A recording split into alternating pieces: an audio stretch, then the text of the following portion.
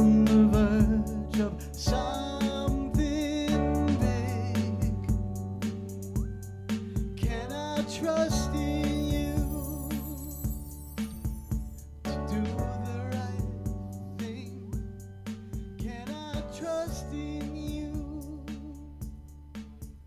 to do the right thing?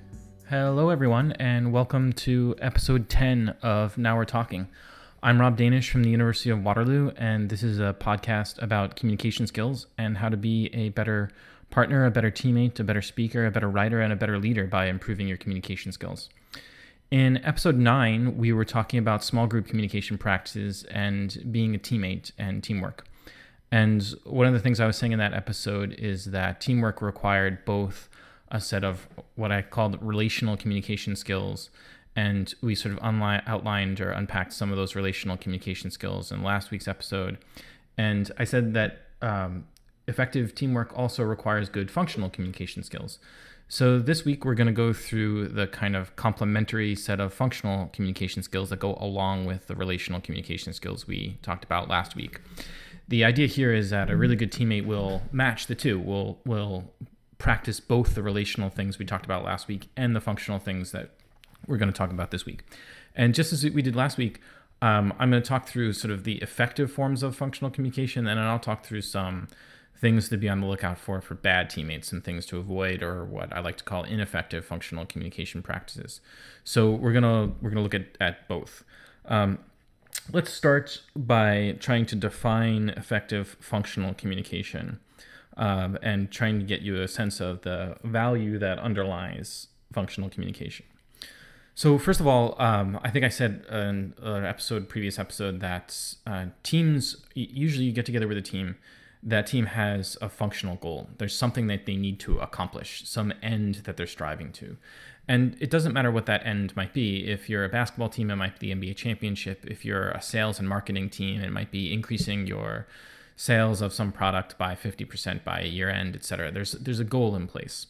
So functional communication practices in a team setting are those communication practices designed to achieve the particular functional goal that's at stake.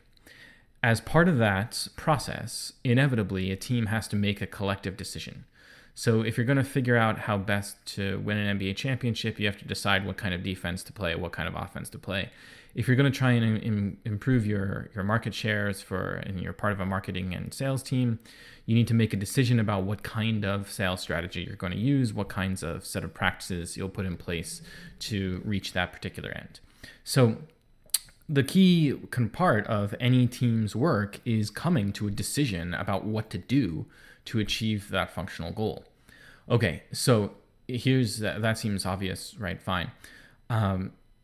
Communication practices designed to help make a decision are often in teamwork oriented around two different, separate, competing values.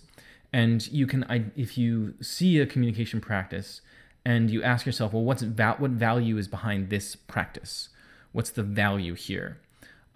You should be able to identify one of these two competing values, and then you'll know whether or not that's an effective or an ineffective functional communication practice. So on the one hand, effective functional communication practices are supported by the value of cooperation. In other words, a person tries to communicate in some way with the team in order to achieve a goal, but that way of communicating with the team is driven by a desire for cooperation. On the other hand, ineffective functional communication is supported by the value of what's called individuation. Individuation is when someone engages in a communication practice to make themselves stand out from or seem different than all the other members with whom they're communicating. So the drive, on the one hand, for individuation fuels communication practices that are not helpful for functional decision making. On the other hand, the drive for cooperation fuels effective communication practices that help make decisions. So in a very basic way, if I'm a teammate, the first thing I'm going to do is say, okay, that person just communicated in way X. Now, is way X driven by the value of individuation, or is it driven by the value of cooperation? Which is it? If it's driven by the value of individuation, odds are that communication practice is not going to be very helpful for the team making a good functional decision. If it's driven by the value of cooperation, odds are that person's contribution is going to aid in making a good functional decision for the team. Okay, so the project of cooperation. How do you support the project of cooperation? Well, many of the relational communication practices that we talked about last week will support the project of cooperation, will also advance the value of cooperation. However, they're not enough. We also need to have a process in place in which we can weigh evidence, make arguments, in other words, in which cooperation can be rational. So cooperation is both a rational and a socio-emotional thing. Cooperation allows us to feel bound to one another, but it also is a rational process. So in communication studies, we have identified the process that is most rational and works best to promote the value of cooperation and works best for teams to come to good functional or make good functional decisions. This is called functional communication theory. Some very famous people in the field of communication studies have advocated for it, explained it, and collected evidence to support it. So the first thing about effective functional communication that's driven by cooperation then is that we need a process in place. We need a process in place that's rational and cooperative. That process has 5 steps. So a good teammate knows how to follow this 5-step functional process in order to make a good decision for the team, in order to arrive at a good decision for the team, and in order to advance the value of cooperation. So here are the 5 steps. And this is really simple and really obvious, but it actually is hard to put into practice is the problem. The 5 steps are: first step, you're supposed to collect information. So let me use an example. I think I used sports examples too often, but last year in the American League, a guy named Josh Donaldson, who plays for the Toronto Blue Jays here in where I live, won the MVP award. And the MVP award in baseball is what's called the most valuable player. And every year there's a debate about who should be the most valuable player, who should win the award. The first part in deciding who's going to win the MVP has to be collecting some information. So in that case, what was Josh Donaldson's batting average? What was his on-base percentage? How many home runs did he have? How many RBIs did he have? How many games did he play in? How many errors did he make? Etc. I collect as much information about him as I can. I also collect as much information as I can about all the other candidates. Mike Trout came in second. So what was his batting average? How many home runs did he hit? Etc. I get some information. That's step 1. Now, what's important about step 1 is in the process of collecting information, I haven't already decided who I think ought to be the MVP. I've suspended judgment. So this process, in order to be rational, requires some suspension of judgment until later in the process. So before judgment comes collecting information. Second step is identifying the values behind the decision that needs to be made. And so every year, I've been watching baseball since 1985, so whatever year it is, it's 30 years or so. Every year, there's a debate about what the term most valuable player means, what the value in the word valuable happens to be. And every year, some people say, well, it's just the best player. Other years, some people say, no, it has to be a player from a winning team. It has to be, because valuable means you've made a contribution to your team so that the team can be successful. It doesn't matter the decision. If you're making a decision about what sales strategy to use in some sort of marketing campaign, there's still going to be a value underlying the decision. So a good teammate collects information, then identifies what values are involved in the decision. Are we valuing X? Are we valuing Y? Etc. Based on the values and on the information, the third step part of the process is to identify a range, the broadest range possible of potential solutions. The broadest possible range of potential solutions. Right now, we're all suffering through Donald Trump's campaign, and what is interesting about Donald Trump is so often he says, "We have no choice. We must do X. We have no choice. We must build a wall with Mexico." as a rhetorician, sort of alarm bells go off whenever I hear the phrase "we have no choice." It is a scary rhetorical trope to use. It's universally false. It is a fallacy every single time. A good teammate that wants to reach a good decision would never say that. Instead, the process requires you to identify a broad range of potential solutions based on the information and the values in front of us. So if I'm going to vote on MVP, I can't just say Josh Donaldson had a great year. These were his statistics. The Blue Jays made the playoffs. End of story. No, I've got to identify the broadest range of possible candidates for MVP. So, I need 10, 12, 15 names to weigh him against in my deliberative sort of process. There's never no choice. There's always a broad range of solutions that need to be weighed against one another. Okay, so you collect information, you identify values, you generate a broad range of solutions. Fourth, you weigh the pros and cons of each solution. So there's a process of comparison now at play. You need to weigh the advantages and the disadvantages of each of the solutions that have been proposed and compare them to one another.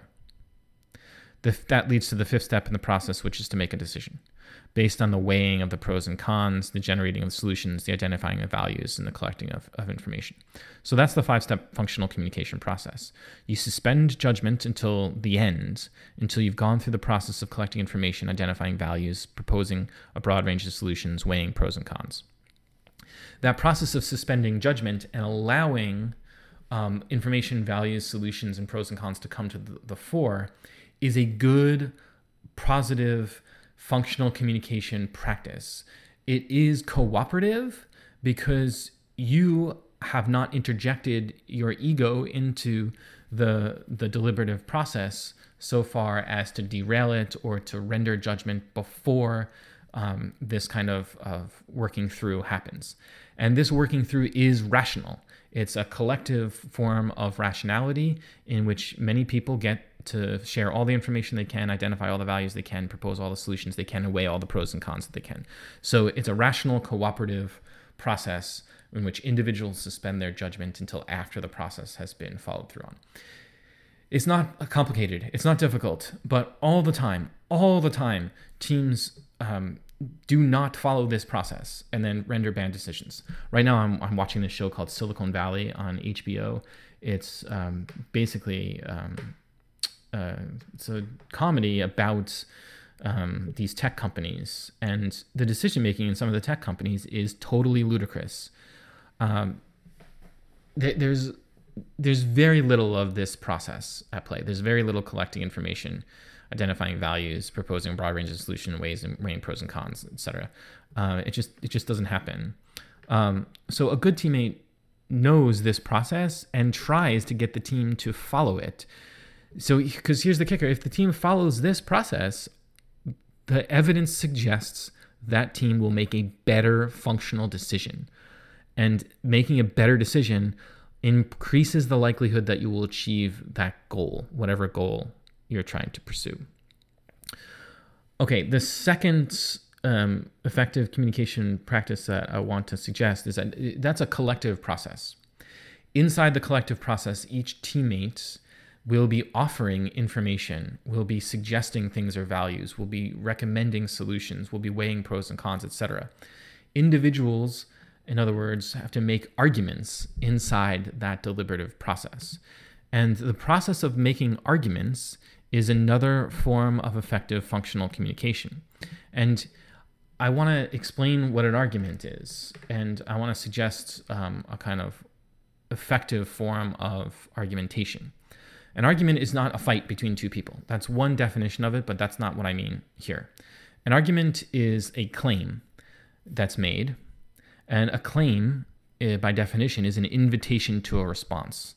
It's, hey, I'm suggesting this. What do you think in response to it?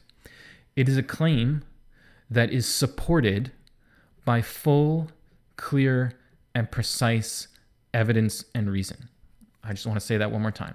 It's a claim that's supported by full, clear, and precise evidence and reasons. So a good teammate makes full, clear, and precise arguments.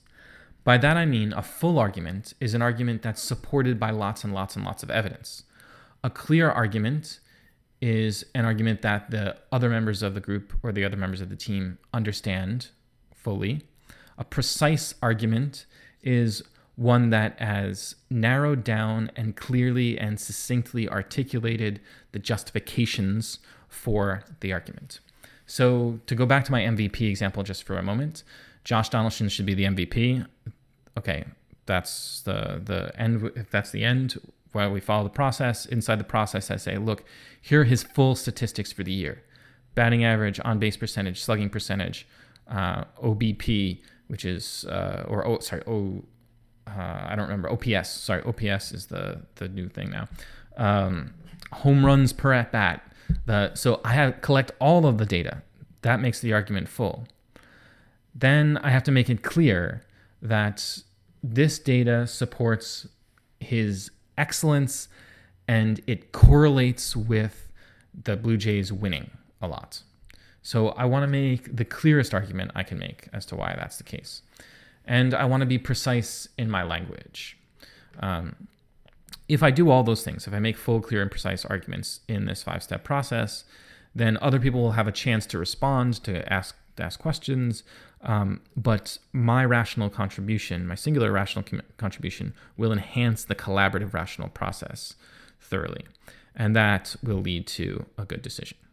Okay, so that's effective functional communication driven by the value of cooperation.